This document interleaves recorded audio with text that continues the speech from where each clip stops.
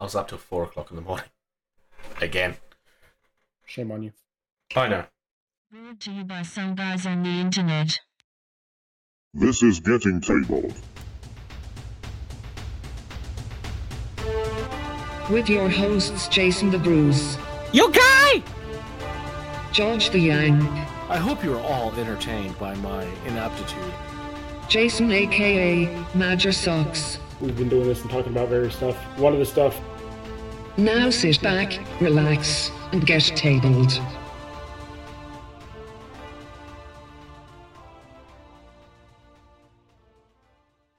Hello, future people.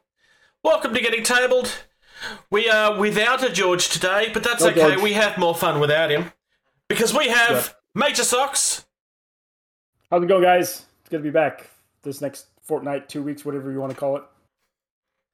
And I'm the Bruce because I'm from Australia, even though you could probably argue that we have two Bruces now, given that we're collaborating with Ben. Yeah, it's true. How's things been on your side? Crazy. Work Crazy? has been crazy. Yeah, work has just been... Okay, shipping containers for an exercise by boat. I don't do that very often in the Air Force, so... Given that the Air Force Crazy. doesn't have boats, yeah. Actually, we do. We do have boats, actually. Most people don't know that. As the Air Force, we actually have boats. They are filled with bullets and bombs and missiles. So the aircraft carriers belong to the Navy, but you also have your own boats. Yes, we do. In the That's event that we need... In the event that we need munitions somewhere quickly, we can offload a whole bunch with our ships. Oh, okay, so they're cargo ships. Okay, that makes more They're sense. cargo ships. Yep. But yet you still don't have your own aircraft carrier. Nope, we don't. That's the That's Navy. really weird. Because if they were going to do that, why wouldn't the Navy just carry that too? Oh, they have their own too, but we have our own. Just seems really weird that you're kind of like you have certain things but not other things. I mean, I understand the whole the Navy has helicopters. I mean, I get that. We have them even. Yeah, I know. It's really weird. Oh dear. All right. Anyways, Shall we discuss some news? Newly received or noteworthy information, especially about recent or important events. For those wondering, yes, I'm literally doing this on my phone. Because normally when I'm doing it, Major Socks can't hear anything. So I'm trying to get I around. appreciate it. All right. The news. Oh, I'm accidentally showing things off that I shouldn't be. A hint for what's coming later. Are you previewing the news even more? No, I accidentally showed off what we're going to discuss in talking with the aiming at the indie. Oh, yeah, that's well before. Yeah. All right. So we don't have a lot from Games Workshop this week. There's only a couple of small things. They are in the middle of celebrating their Black Library celebration. They've started doing this every year now, which, to be honest, I don't think is a bad thing. I mean, it's not like they need help with their law. I mean, that a lot of reasons why people get into Games Workshop is because of the law. But I do think that people kind of forget to buy the books sometimes. Ironically, we are getting a couple of minis this year as part of that celebration. So we are getting one of Sanguinius' sons. We're getting Zephon. He's one of the heroes from the Siege of Terror and so forth. He's the Bringer of Sorrows, which is a really silly name for a hero. It makes him sound evil.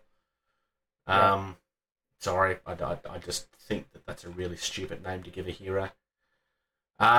We also have...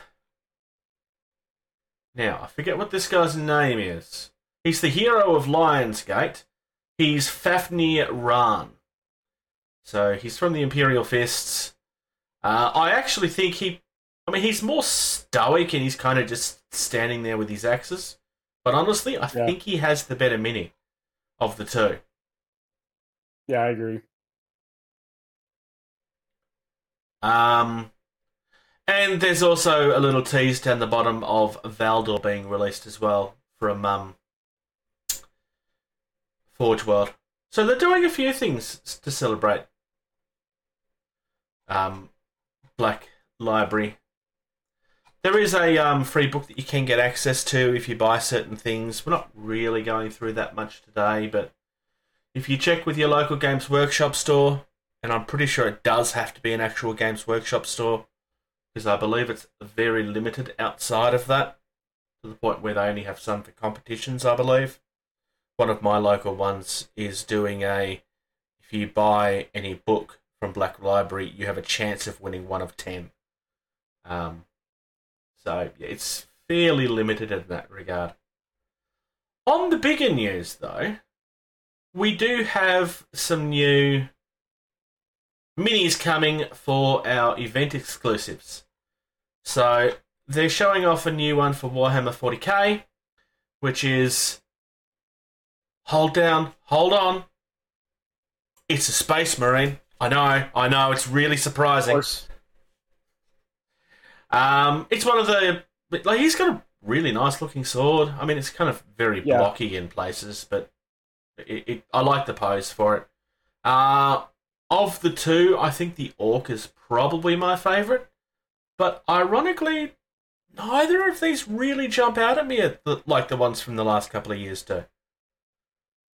So 2 years ago, we had the Catachan lady, the one that caused massive outroar. And I don't remember exactly what they showed off last year, but I remember being excited for them. In the previous year, the one from before had gone into regular sale, or had been promised as regular sale. They haven't actually said that they're doing that this time. So That may be because COVID's yeah, not as prevalent, and so they're trying to get back into the cons. So they want this to be truly a war exclusive event miniature. it's possible. I mean, the idea behind these initially was supposed to be that if you wanted them early, you've got to go to the events.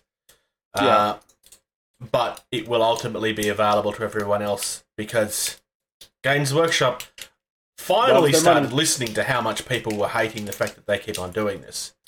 Yeah. I kind of have a feeling that they're going back on that and deciding to just do whatever they want again. They do have a habit of going back and forth on these. Well, I'm not going to have this rant. I know I've had this rant before. I'm not a huge fan of event exclusives. I understand why they exist.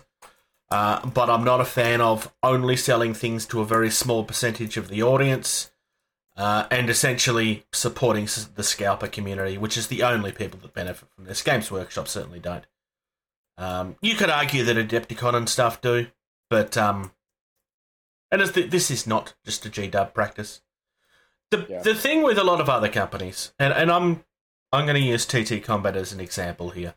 They're not the only one, but when TT Combat have event exclusives, and they do have them, during that event they give you the option of buying it on the website.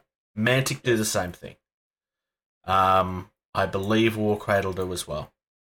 That is what I feel should be the norm, but Games Workshop are never going to do that because it's Games Workshop. I said I wasn't going to rant, so I'm going to be short. Anyway, that'll be available at Gen Con as part of... they've got a reminder here about Golden Demon happening as well. And they're having a pop-up store, so it sounds like they're actually going full in on Adepticon this year, which is good. Because that's another thing where they kind of go back and forth on how far they want to go into these things. So Adepticon is obviously the one they're taking very seriously this year. The one I'm more interested in is how seriously they're going to take Gen Con. Because that's the big one. It's massive. Yeah. Having been there. Adepticon is the one where they tend to do their huge tournaments too. But it's going to be... This is my opinion, not necessarily fact. If they decide not to take Gen Con as seriously, then I think that will be a sign about their confidence, personally. Because Gen Con is the show where they have the most competition. I would expect that they could just stroll in there and take away the attention from everybody else if they really wanted to. But it's a matter of how much they want to. They're also a company that probably doesn't need to be there too, though. Because it's not like they're winning a lot of customers at Gen Con. Anybody going to Gen Con is already most likely a customer. Or a former customer. Yeah. Anyway, that's been kind of quiet on the G-Dub front. I mean, they had their new Kill Team reset released, which we'd already talked about. The only thing being released this week is books, which is great, but it's not really our foray. Especially with somebody like you that's not interested in the game to begin with. I doubt that we're going to get you to read the books. Nope. Most likely not. Moving on to TT Combat, they do have a couple of things coming out. It's kind of on the quiet front from them because they are preparing for a big release in the next month or so. We've got Blood on the Water literally on the verge of coming out at this stage. We don't have an exact date, but it is very close. First thing there, that they are carrying the Army Painter speed paints. I will definitely be getting these in at some point.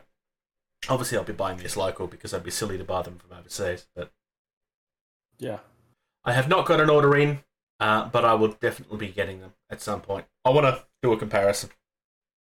Not that I'm going to be getting them and it's like, oh, look how awesome I am. It's more. I didn't invest very heavily into Contrast, so I haven't used them a lot. But I understand why people did invest very heavily. But if I'm going to go all in on something like that, I think I'd prefer to go the other way. I've used them a little bit with my droids, and it's pretty nice, pretty easy to do them real quick. It's a godsend for yellow. I've said it before. It's a godsend for yellow. Yeah. I was not very impressed with the white for Contrast. It just kind of came out all grey for me. But it was, it was kind of a flat-ish thing I put it on, so maybe that's my fault. Yeah. The big thing this week, and this is something that we're going to be talking about more than once, is, we've got cutters coming. Oh, we've got cutters here. They look awesome. I think this might be the first time in a while where the Scourge don't outright take the best looking competition.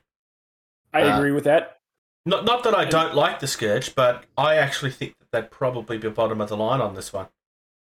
I'd be very interested to hear what George thinks about the Shaltari stuff.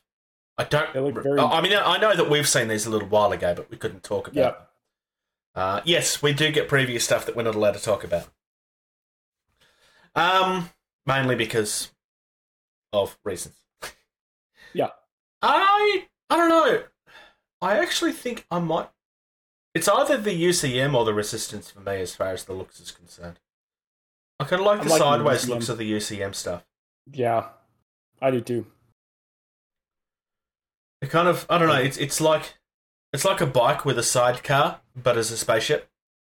Yeah, it's a very good comparison to how they look. I like it, yeah. The PHR stuff looks very nice as well. It's kind of very sharp and to the point. That one in the middle kind of looks like the fin is just folded down to become a different ship. Yeah, I agree. They look like yachts. Is the image I have in my head. And the Resistance stuff is always good. But I don't need to buy another fleet. I already have two, one of which that I never use.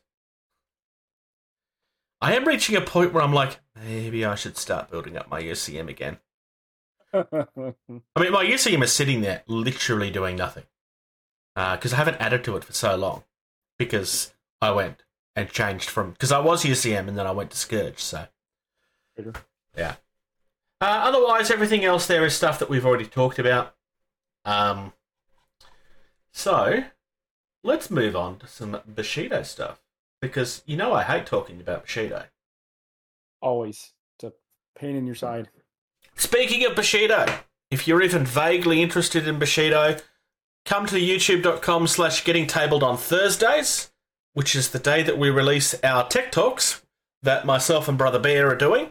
They've been doing really well, views-wise. We had the interview initially, which did very well. And our first episode in the first 24 hours had over 100 views, so that's pretty good for us. It's a sign that I made a good call on agreeing to do it. Thank you, Ben. I do appreciate it. So we've got a few things that are being shown off this week. There is some models for other factions. This first guy, Sao Guy, so he's the guy with the big chain weapon thing.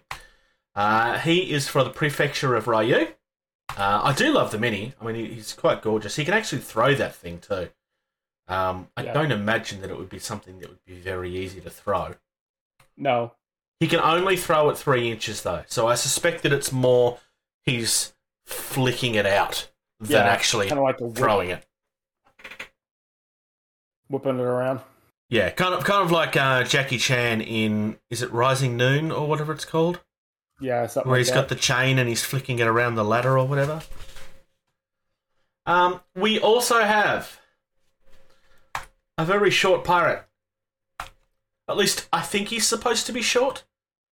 It's kind of hard to tell with that actual pose. He does have a bit of lore where apparently they do nothing but tease him all the time about how useless he is as a sailor. But then the moment he gets onto the battlefield, he's just an absolute beast. I really love the artwork for this guy. They did kind of tease it just before our last episode, and we kind of mentioned, like, we did look at the artwork. I think the mini is actually better than the artwork, personally.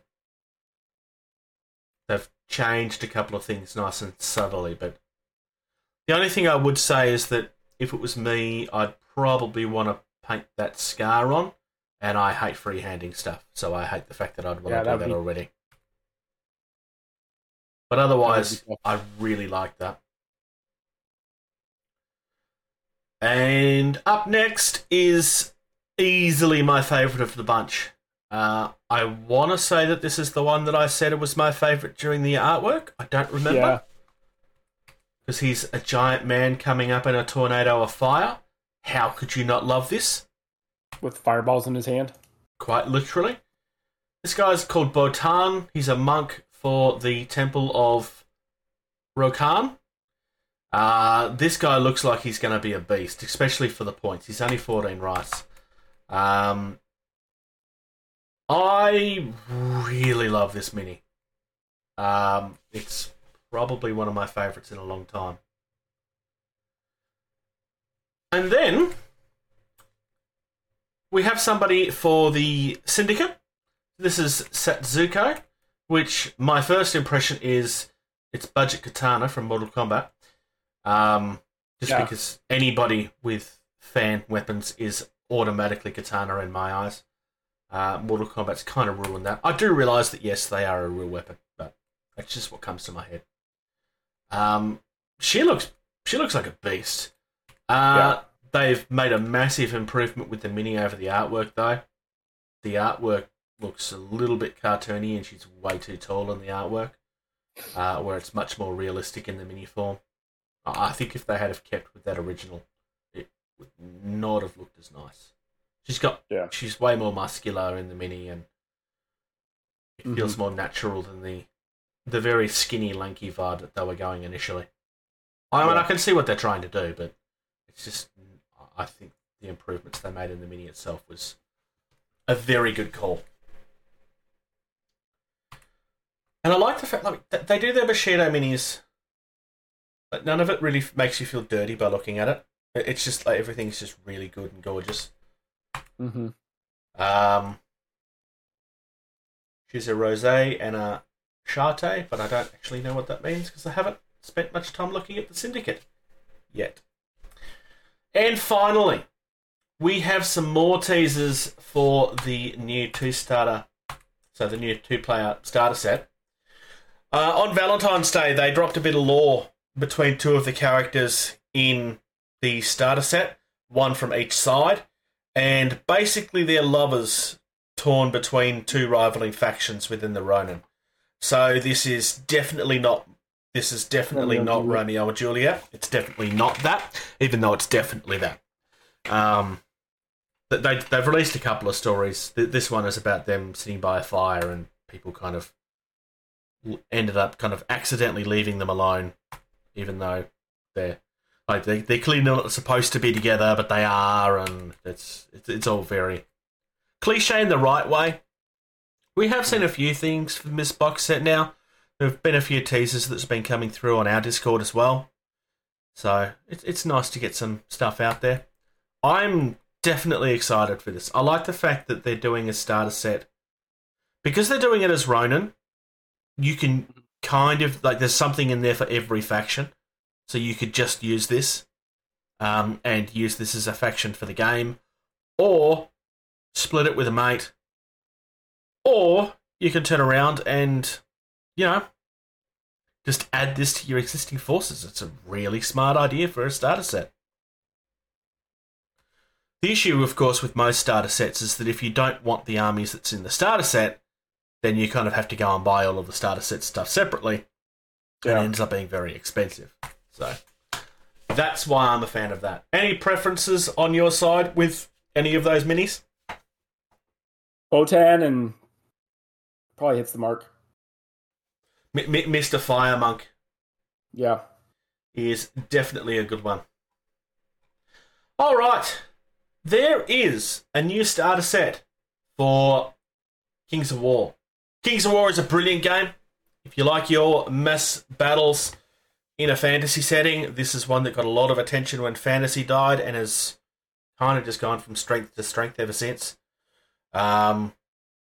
There are some people look at it and just go, well, it's Mantic, I'm sure it's crap. No, this is worth your time. I do enjoy Age of Sigmar. I know that there's people that don't, but no, this is... Kings of War is worth your time.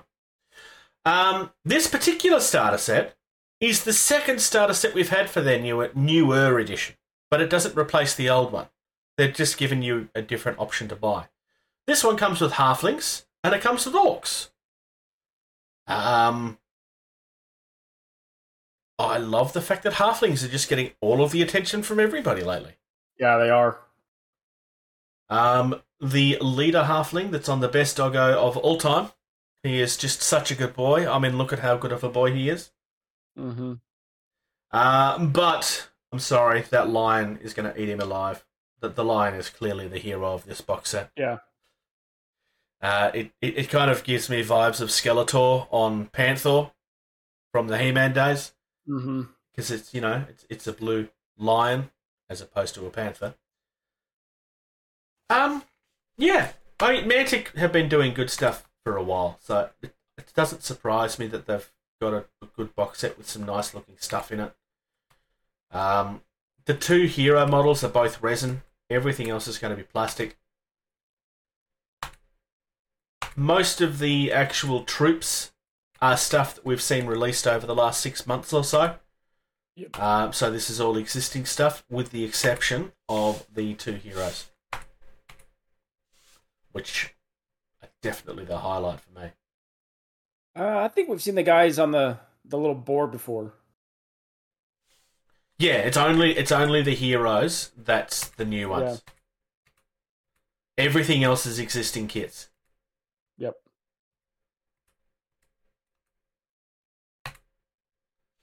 Yeah, but I'm a fan of this. I think they've done really well with this box set. The old one was like the Northern Alliance versus, I want to say, the Rat King, which we also looked at. Mantic have been kind of going a little nuts of late because they're also releasing a new game on Kickstarter, because of course, for the Umbrella Academy, which was, I want to say, Netflix. It might have been Amazon. I've only seen a couple of episodes of it. This is actually based on the comic by the artwork. There is also quite a few teasers across on their Facebook page as well. I've highlighted a couple of them just on the screen at the moment. So this is going to be a board game by the look of it. It feels like it's going to be very much in the same vein that Walking Dead was, which is not a criticism. It's just that is obviously what they're going for. It's like the board game that could become more. It's going to be on Kickstarter. I don't know exactly when at this stage. That they've got like a they've got a page that you can sign up for, and they'll announce so that you know when it goes live. But here's the big thing, and the thing that I think should be getting everybody's attention. The person that wrote for the rules for this is Alessio Cavatore, which is a very big name in the rules industry. He's been designing the game itself. He's worked alongside Mantic, not for the first time. They have worked together before. But Alessio Cavatore is not a name to be passing by. He's made some very popular things, or been involved in some very popular things. Yeah. One last look at those minis on the Facebook page. And then, Conquest time.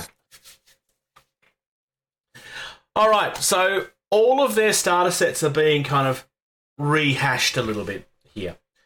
Starting with the 2-player starter set, they've kind of updated this so that it now comes with the updated rules and everything. Because all of the existing sets were coming with older stuff. But the 2-player starter set, this was, without doubt, the most bang for your buck starter set that anybody had been doing for a while. Especially given that the minis are a little bit larger. Because this is a 35mm scale. So it's a little bit bigger than normal, but not quite as big as the Marvel stuff. That Abomination is like huge, which is the big spidery human person looking thing. Everything on the right hand side is horrible and ugly. I think I want to say that the box set images are just so much nicer than the old ones. Not that the old ones looked bad, but the box set just looks really nice. Mm-hmm. But they're also re-releasing the box sets for the actual forces themselves. So if you don't want to buy a 2-player starter set, and you'd prefer to buy just something for your army, you can also do that. This is kind of a more of a full buy-in than your start collecting type boxes, where you're getting a few things that give you a feel for what they work with, but they're not always great in the game. These are literally core units for each game. So you've got the Dwegum. The Dwegum comes with the same stuff that it used to. It's just, again, been updated. And the big thing that's new, as far as I can tell, other than obviously the rulebook's been updated, but it's also coming with a next step guide. So it's coming with some advice on what you want to buy next. Which, that's nice. Yeah, I think all starter sets should be doing that. They're just stupid not to. Infinity does that as well, or at least used to. But Games Workshop don't do that. I suspect deliberately, but I'm not having a go at Games Workshop. Because it's not like they're going to complain if you buy stuff that's not great, because then you're going to buy more stuff. From moving on from the Dwegum, we have essentially the same thing, but for the Nords, which is your human faction. The previous one obviously being Dwarves. The Nords are very Viking-esque. I do love the Nords. They kind of have a few things, monster-wise, that kind of have the feel of monsters from their myth. Mm-hmm. You also have the 100 Kingdoms, which is another human faction. This is pure human, though. So this one is, you've got some knights, you've got some footmen, you've got, that hero is just gorgeous. I mean, all of their stuff is gorgeous, but the hero in particular. The 100 Kingdoms are like, they used to be a big empire and everything kind of collapsed because they lost a war. So they're kind of fighting against the darkness. This is a game where nobody's really the good guy. Moving on from there, we have the Spires, which is, you'll see a few crossovers from the 2-player starter set, but not everything. But the benefit of this is that you're not having to find someone to buy the human stuff if you didn't want them.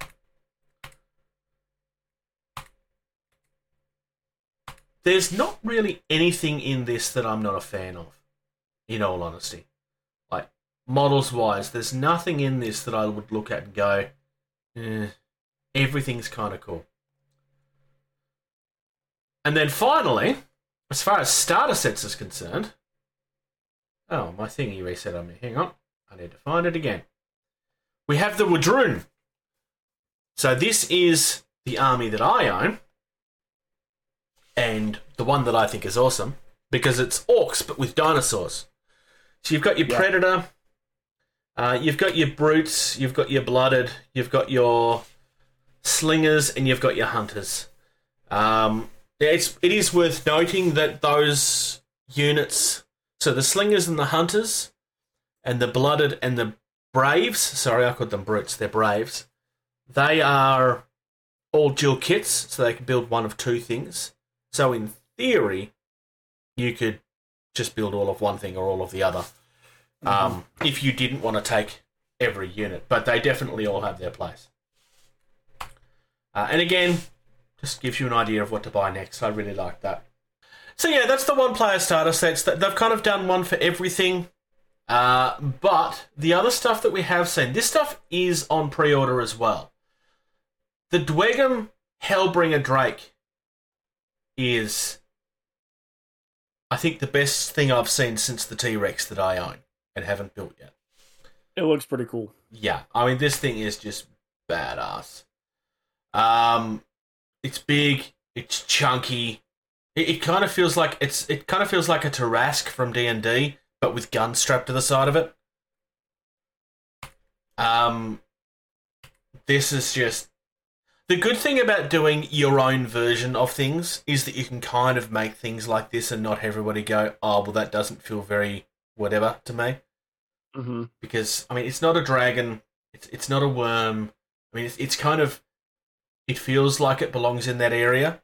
Like I said, to me, it feels like it's a Tarrasque, but with guns. I don't know what the inspiration is, but that's what comes to my head. We also have something new from the Wadroon, which was being teased last time, but I forgot to talk about it. So this is actually out, which is the Aberration. So this is a very feral looking thing. He's just all kinds of nasty. So this is a new command upgrade that you can get. It kind of just goes under the side of your heroes. It's an infantry type. It just goes alongside with certain types of models instead of the standard thing. So you could probably argue that this is an optional thing that you don't need to buy because it's kind of a leader for one of your existing things, but it's a unique one, so it's more obvious that you do have it, especially if you're playing against people that won't allow you to use things unless they're actually shown. Actually on the table. Yeah. I personally don't have an issue with that, but I understand that it is a thing. It depends on whether... I mean, if you was in a tournament, then I would expect that you would have shown that you have this stuff, or done some work to the model to show that it's not just another model. That's just my thoughts on it. But I really like this. Over the weekend, there has been a tease of what the new faction's going to be, but I haven't seen those at this stage. And until there's some better images of them, I'm going to hold them off till next episode. Cheap plug. If you like all of this stuff and you want to buy it, use the code GettingTabled in their checkout and you'll get 10% off. And support us too. Indie. Definition. Independent. Type. Slang word. Jargon. Altar of the Dead Gods. Now, there is something big about this that I'm deliberately not mentioning, and I will mention after a few minutes. But it's probably the most exciting thing about this for most people. So, this is a game that kind of, for me, has a very Frostgrave feel. Altar of the Dead Gods is exactly what you think that it is. Like, you're going through an ancient old temple to try to find artifacts and treasures. It's a labyrinth found underground. It's filled with monsters. They're preying on humanity. It says, like, they predated humanity. Shapes of nightmares. Old gods loomed over us. We came looking for riches. We found madness. So this is... It definitely has a Lovecraft feel which is not accidental, obviously. It's a buried temple that you're exploring with your faction. You've got one of 6 factions. Not all of them are good factions. You've got vampires, you've got hunters, you have blood witches, you have pilgrims of the church, you have cultists, and you have the decadent waltz, which clearly is very nice, noble people and not an evil corruption whatsoever. I mean, with a name like that, clearly you know they have to be upstanding and lovely and good, and no, definitely not. But here's the big thing with this game. This is being developed from somebody in the community, and this is being developed, and it's free. The rules are free. The cards are free. You can download everything from the website. You can make your own terrain. It comes with downloadable terrain that you can get for free. It's miniatures agnostic, so you can use your existing stuff and just make it fit wherever you want. So this is very much along the same lines as Frostgrave, where you could really go in deep and spend a lot of money making your custom faction. Or you can just grab whatever you want and just say, look, this is what this is what that is. Yep. I love this idea so much. The actual rulebook, when you download it, I'm trying to remember how many pages. It's 80 pages. And this doesn't read like, it doesn't just look like it's a Word document. It's got art, it's very well laid out. He's chosen specific fonts to make it look fancy. He's put a lot of work into this. I don't know exactly how long this has been out. It's possible that it tells me in this document somewhere. November 2021. So, I'm a big fan of this. Now, whether this ultimately ends up becoming something that they do end up selling, I don't know. But at this stage, it's literally available, and he's making it available for free. I mean, best way to get people testing it, I guess. But I suspect that there's going to have to be something that he'll need to do to fund it in the end. But yeah, if you want a rule set and you want to try out something that's different, there's no reason not to download this and give it a go. Like, there's no excuse. If you want to try out a new game, you can take your minis from whatever you own. I mean, if you've got sci-fi stuff, it's going to look weird, but yeah, like, you've got no excuse not to do. And you can't tell me that you can't take your Legion stuff and just make something Star Wars. Like, it's an ancient Sith temple. Yeah. Or whatever. I mean, Sith stuff is designed to make you go mad. You can't tell me that wouldn't work. It's not that hard to change the aesthetics of these sort of things to make them work with what you own. Everything's very well laid out. There's diagrams and tables to explain how certain things work. I mean, they've got an example here of the push rule, and it's exactly what you think. If you're behind it, then it's being pushed that way, or that way, or that way. It's very much like Blood Bowl in that sense. There's some depth here. The artwork is really nice. It kind of feels like something that would have come out of Lovecraft. There's lots of these like random symbols and stuff everywhere.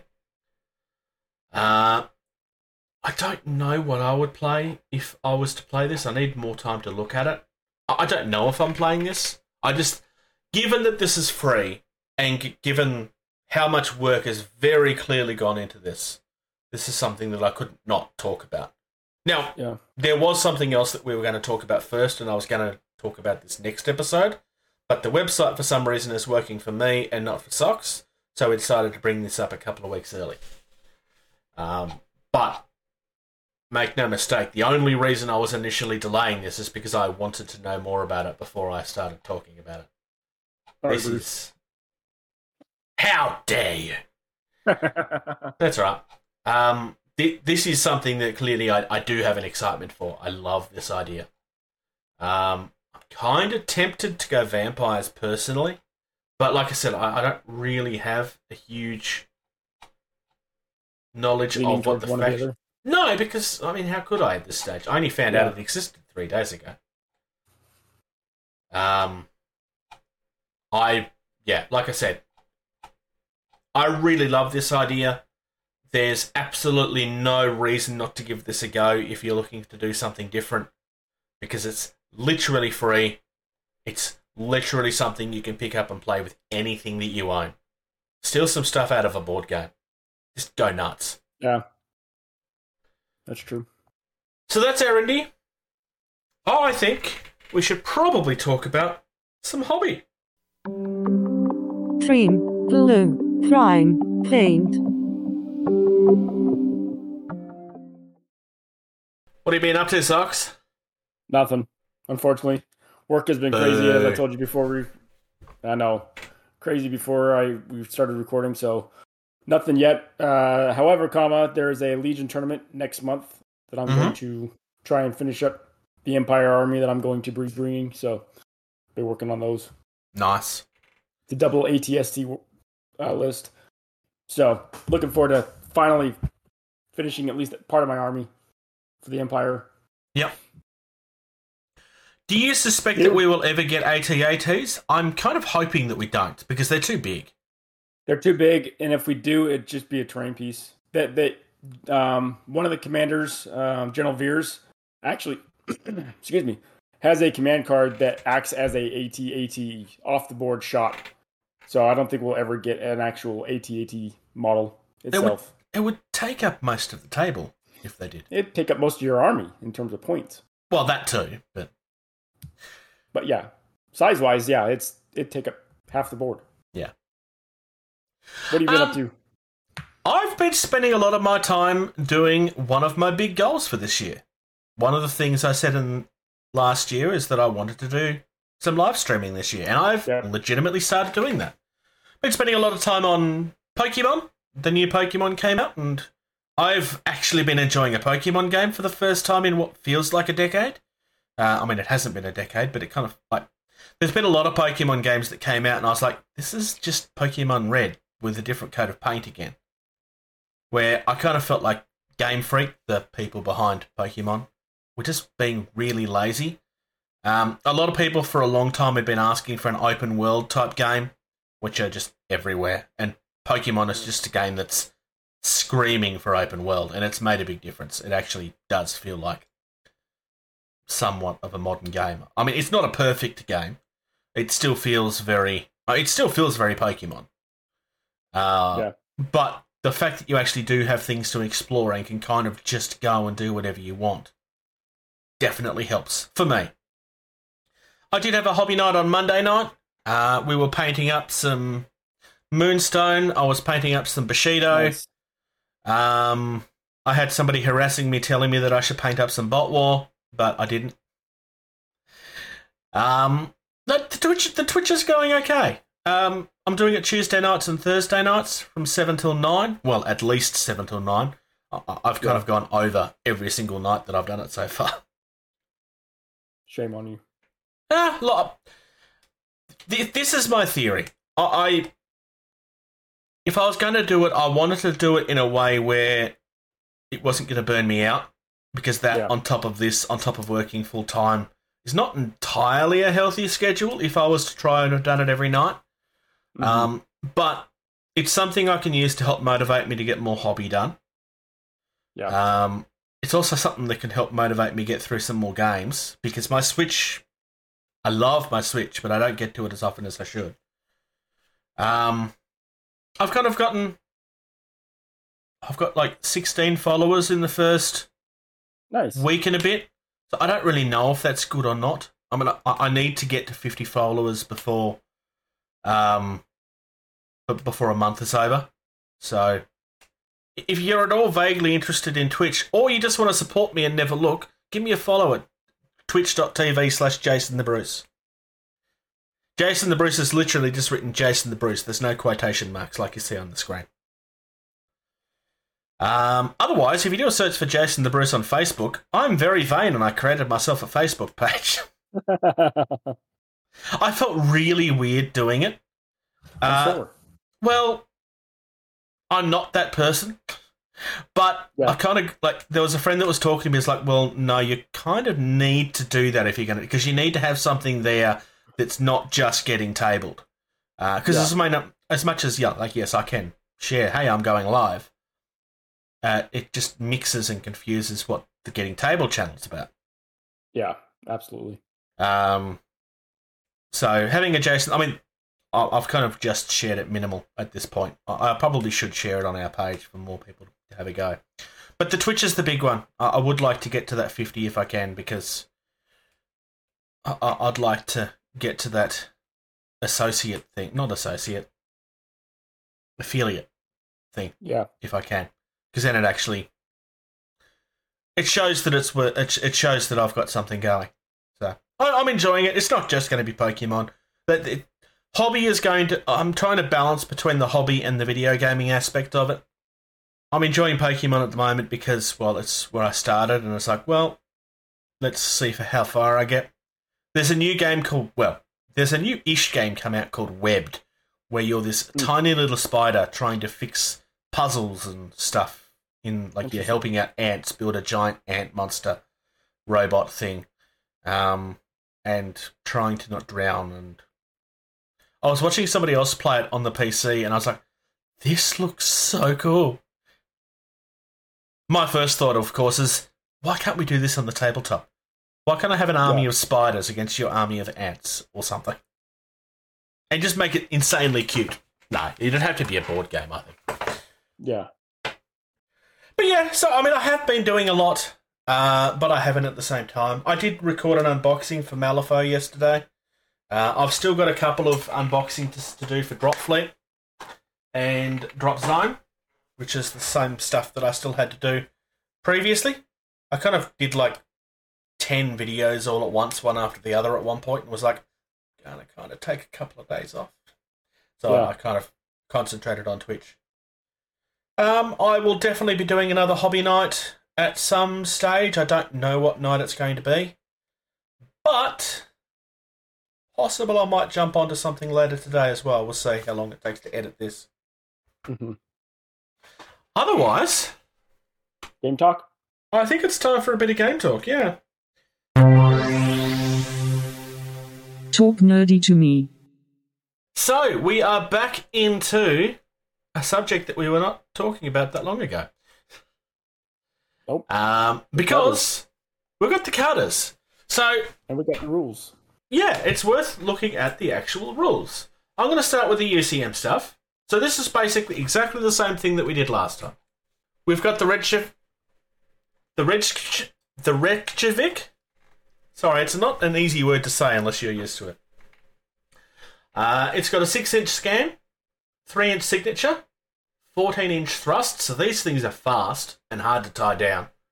Yeah. It's got a hull of 5, armor is 5+. Point defense of 2. They come in groups of 2 to 3. Their type is light 2. I don't know what the L2 is about. I'm trying to remember what it means too. I'll look it up in a minute. They have Outlier and Vectored. They come with a UF 9000 twin mass driver. You get locks of 3+, 2 attacks at 2 damage, front arc only, and fusillade 1. So these things are quick. They are potentially going to do a lot of damage, but they're kind of glass cannony. Is kind of the feel I'm getting for this particular one. I mean, that 14-inch thrust is going to get you up quite quickly into the mix.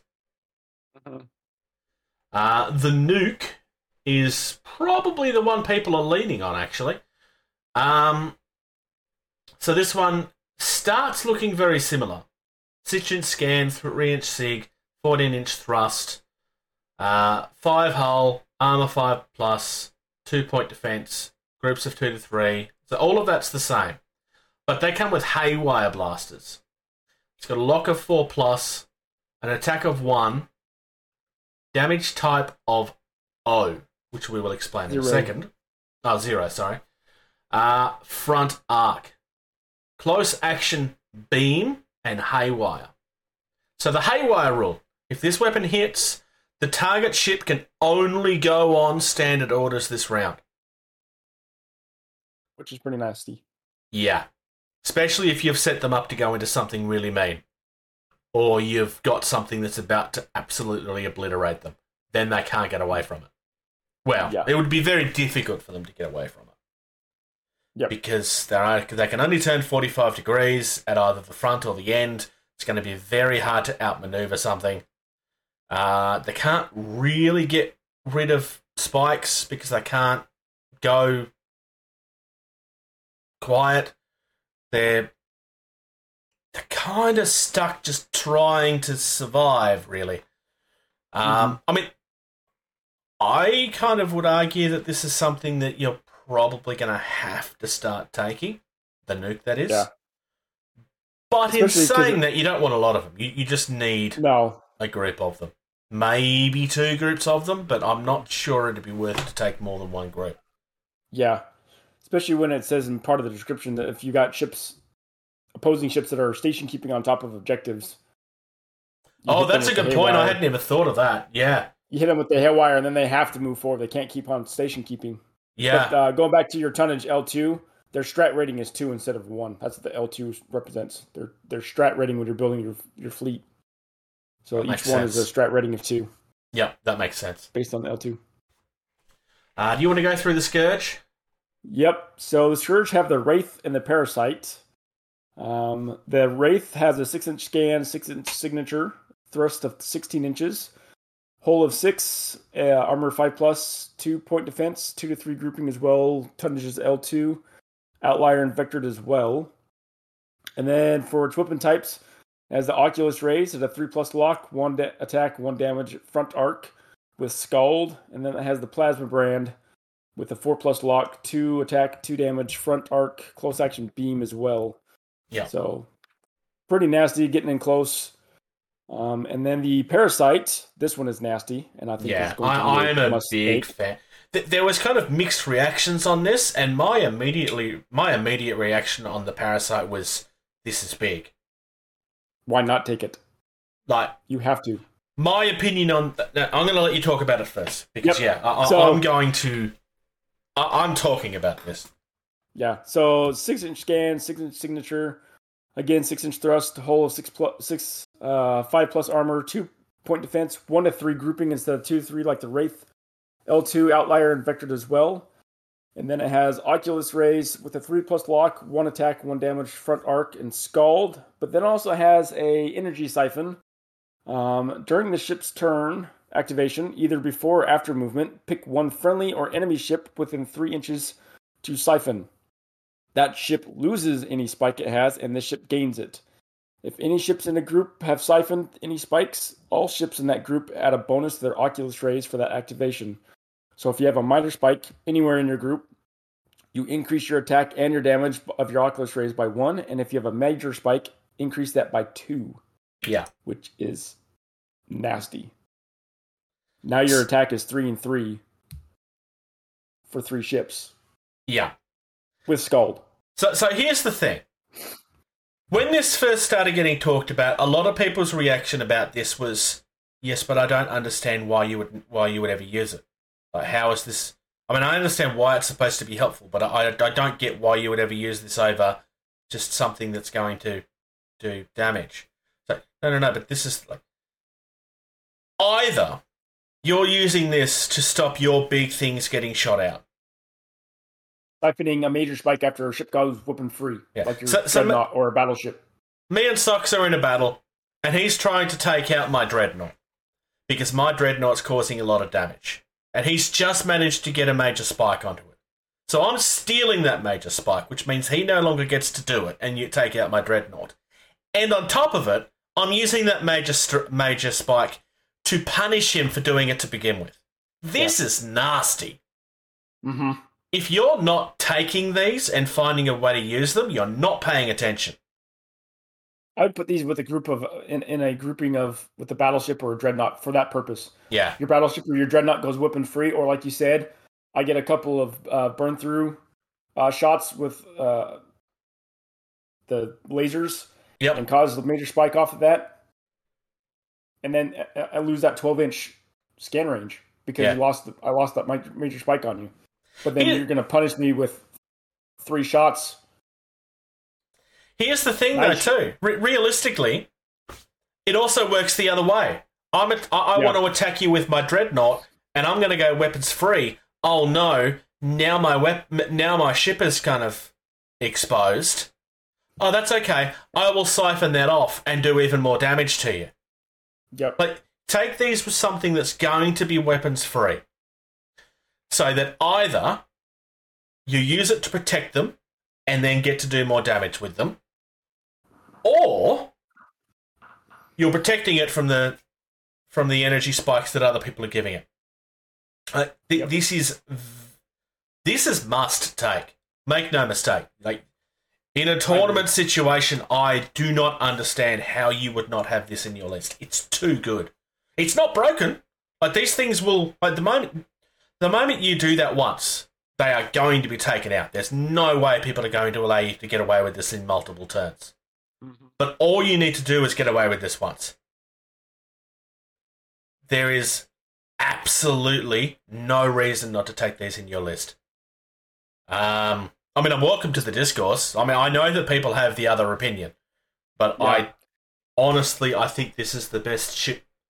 No, there is one in the UCM that's also quite nasty. But yeah. So they actually have these up on the website, their fleet builder, and their Parasite is 35 points. Yep. Each. The Wraith is 80 points. So for 240 points to get 3 of these, it's not bad. No, yeah, it's really good. PHR. So we have the Pegasus and we have the Urania.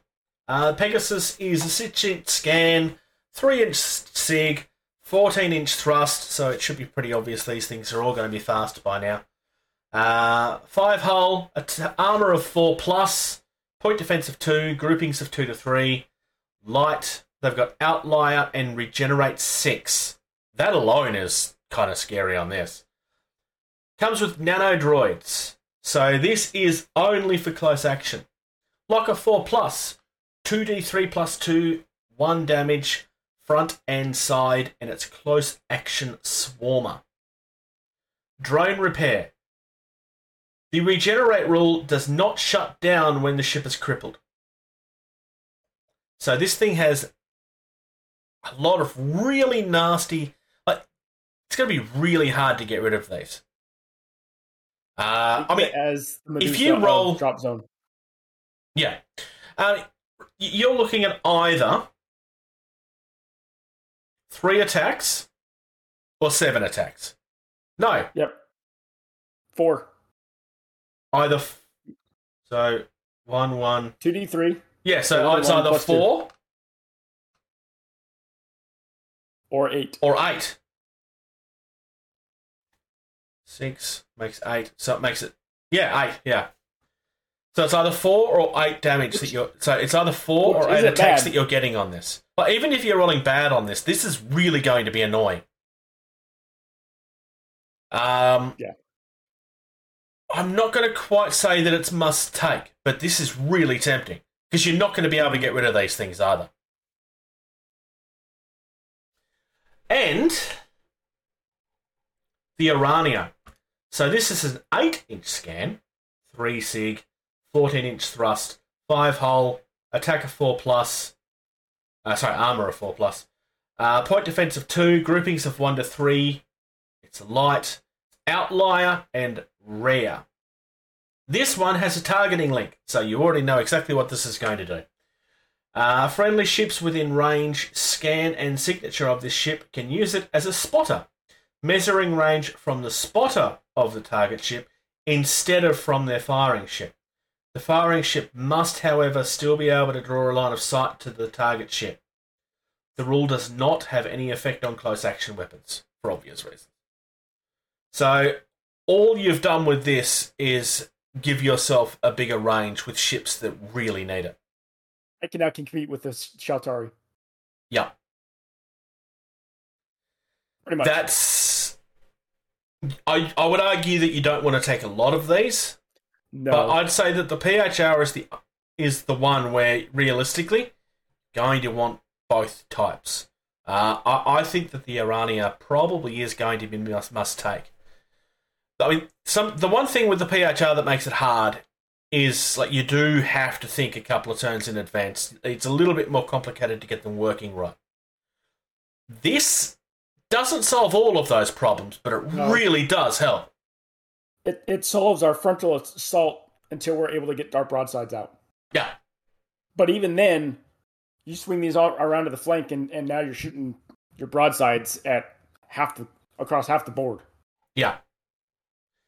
And on top of that, Sheltari. You want to cover the Sheltari? So the Cassium is a 8-inch signature, or scan, 3 to 8 signature, 3 normal, 8 with the shields. Yep. 20-inch thrust, so the fastest of all the cutters. Hull 3, armor 6+, 4+ with the shield on. Point defense of 6, 2 to 3 grouping, light tonnage, outlier and vectored as well. It has a focus disruptor, which is a 3+ lock, 3 attack, 1 damage, front narrow, and caliber of light, so it's nice at taking out lighter targets. Yep. Which is nice. I know about that all too well as a PHR. And then the Gallium is the same stats, 8-inch scan, 3 to 8 signature, 16-inch thrust, so a little bit slower on this one, though. Hull of 3-inch, 6+, 4+ armor, 6 point defense, 1 to 3 grouping, light tonnage as well, outlier and vectored. It has the big atomizer array, 3+ lock, 6 attack, 0 damage, front arc, close action beam, and corruptor. So bio atomizer array. It's a disintegrator beam, basically. So this is Mars attacks. It's a skeleton creating gun. Yep, absolutely. It's beam, which already makes it scary. And corruptor is not nice either. Even more scary. Yeah. These things are going to be nasty. Then on the resistance side, so you've got the Sigatari. They've got a scan of 4, signature of 4, thrust of 16, hull of 5, armor of 4+, point defense of 1, groupings of 1 to 3. It's light and it's outlier. So this signature-wise and scan-wise is the smallest of them. Mm-hmm. You have an N12 artillery cannon, which is a lock of 4+, 4 attacks, 1 damage, front. So this is very, very simple. It's just doing what it's doing. There's no real trickery attached to this. And on the other side, the Bellaris is exactly the same, except this one has launch and outlier. There's no weapons attached to this. It's just here for the launch. So this is a really easy way of getting some more stuff on the table. You're getting 2 fighters and bombers.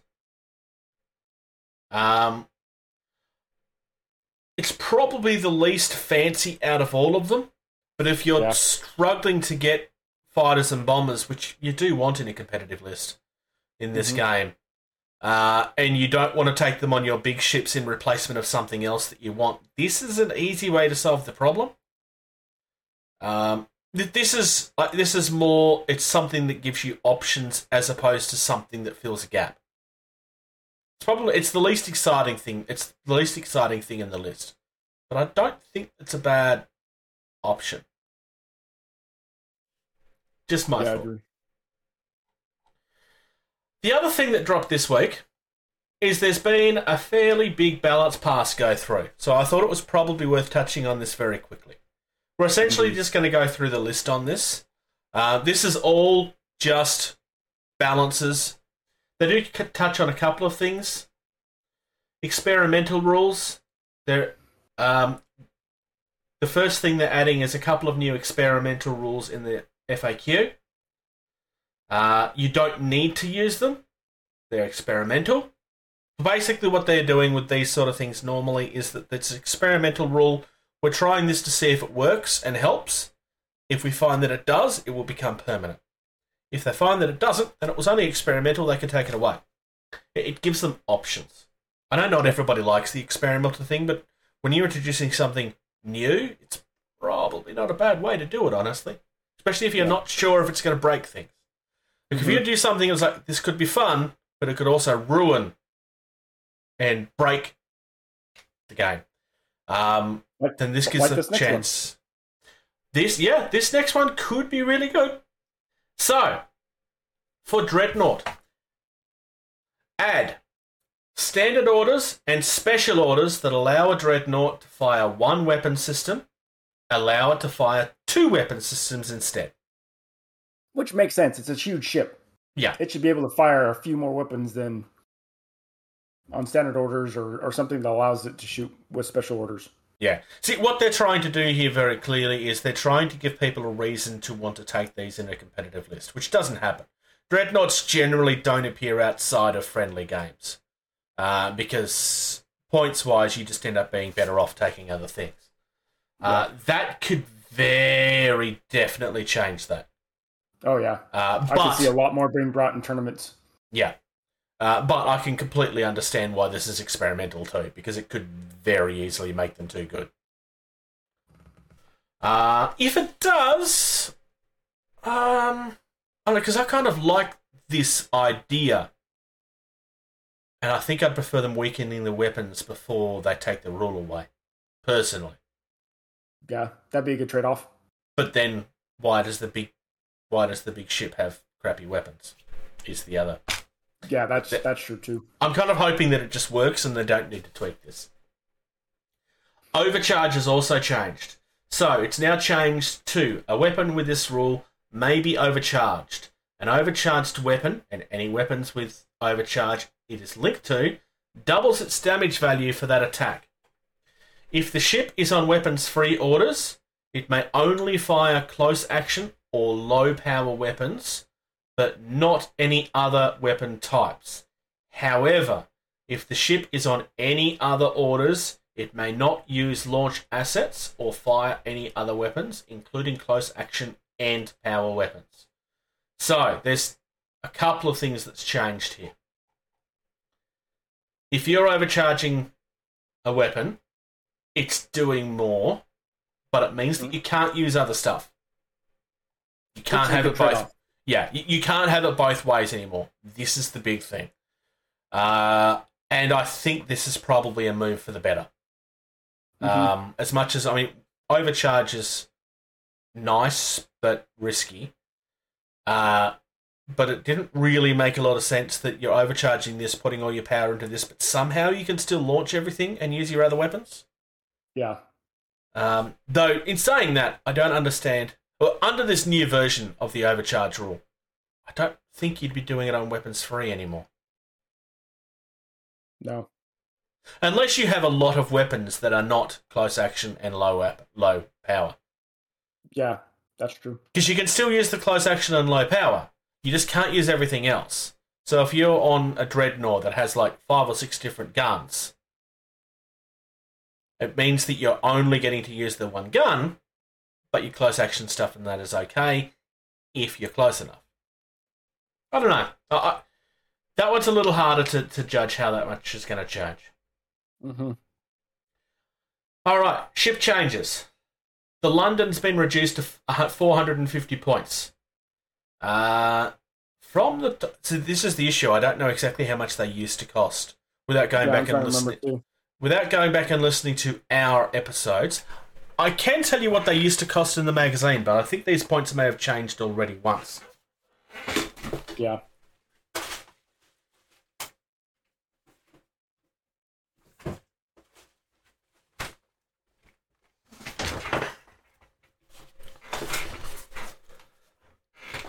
I didn't think of this. I was just thinking, well, I can't talk about it. And then I realised, oh, wait, yes, I can. So, UCM, London. 500-ish, if I remember correctly. Used to be 470, so it's a drop of 20 points. 20 points. The Washington's 440. Used to be 450, so that one hasn't changed as much. Nope. And then we have the St. Petersburg, which has gone down. Yeah, I think that used to be around the 160-ish. Yeah, that sounds about right. They're not in this thing. And they've already been updated on the website, which is why we're not bringing the website up. There's no point. The Shenlong is down to 160, and I think that used to be 175 off the top of my head. Some of these things are going to be wrong. I am acknowledging that. The Raiju is 150, and I think that used to be around the 160 mark or 165. And then we have the Shadow, which I do have in here somewhere, I think. Which is down to 195. Or is the Shadow not in here? Maybe that's not in here.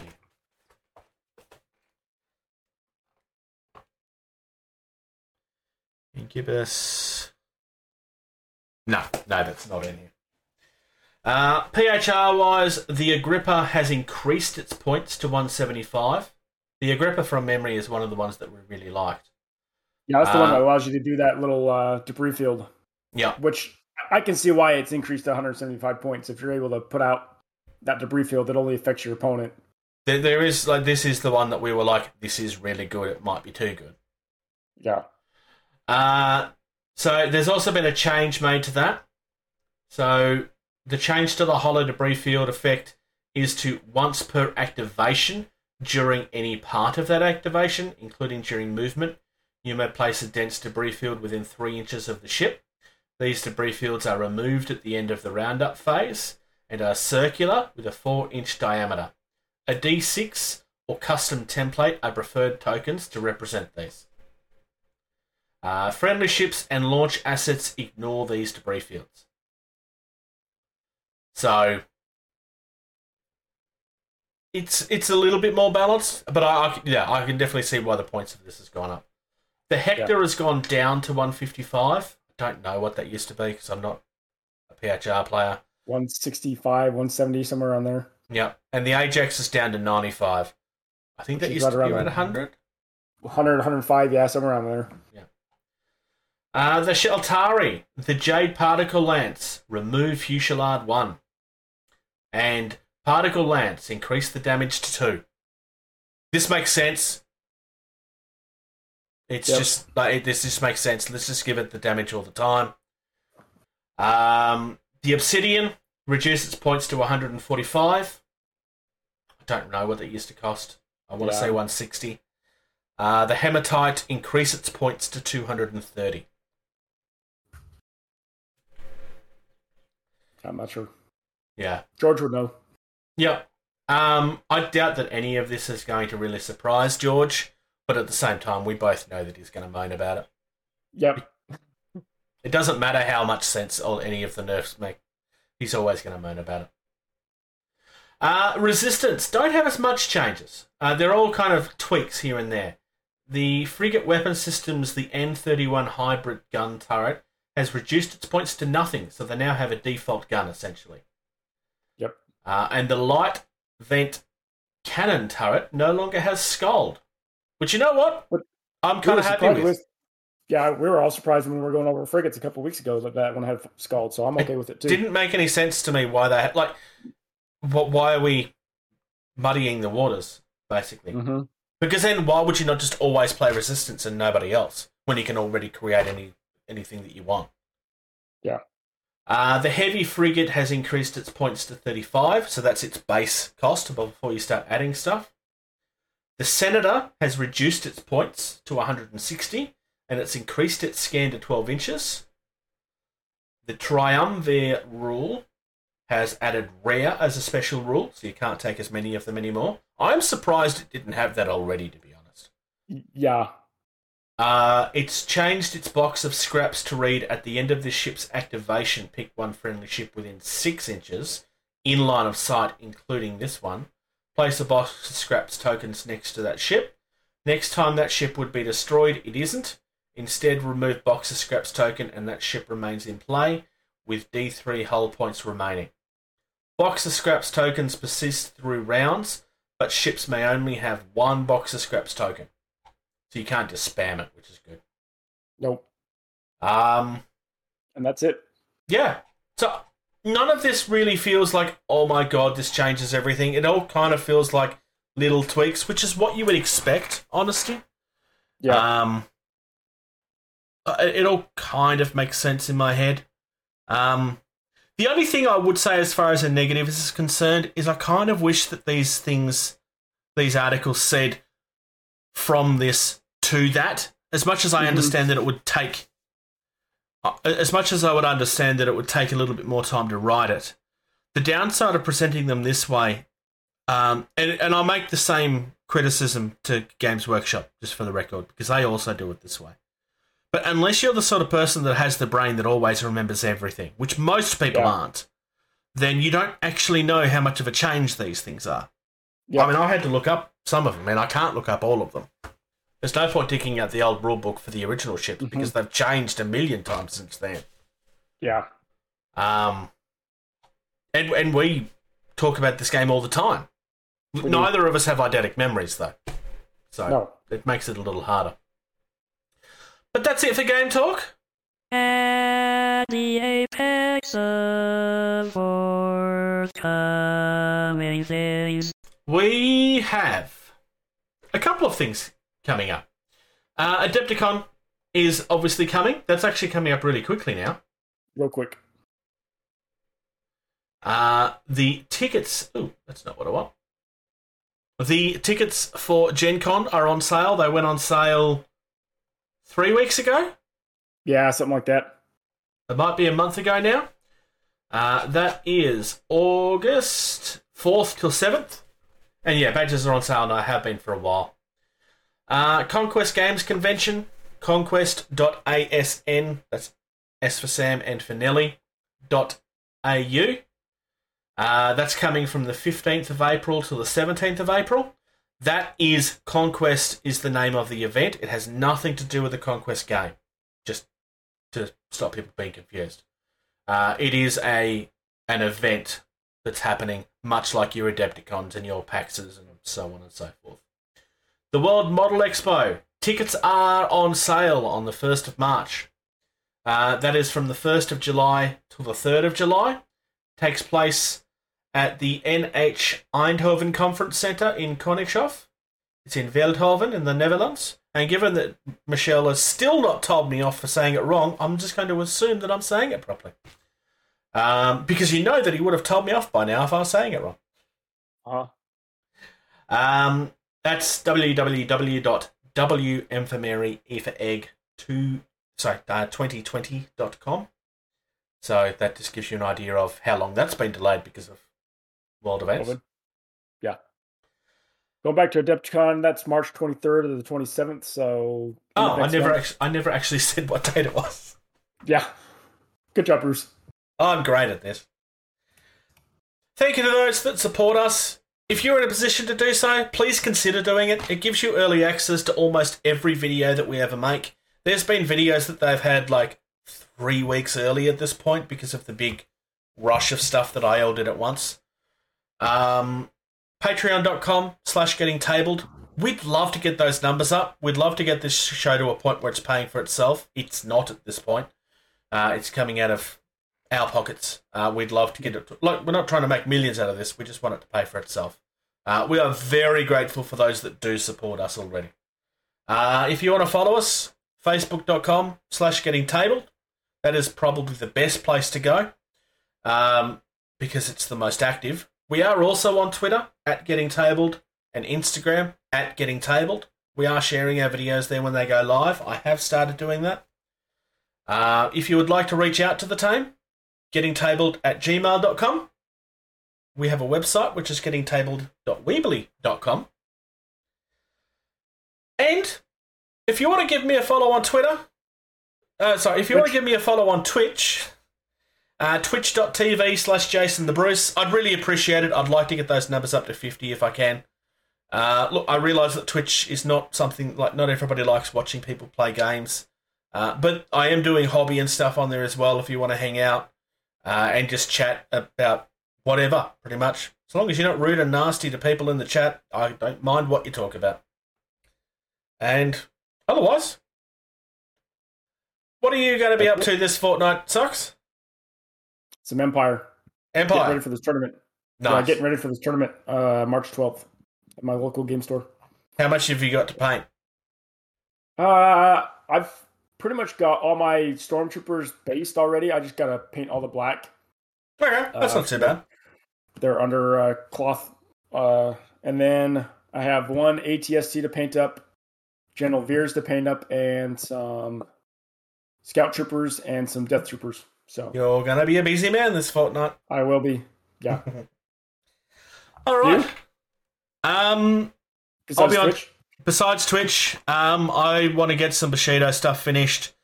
I'm currently considering redoing my Bot War stuff because somebody's, by pure coincidence, like I'm not throwing accusations here, by pure coincidence, that pastel blue and purple colour idea that I had going, somebody else has done exactly the same thing.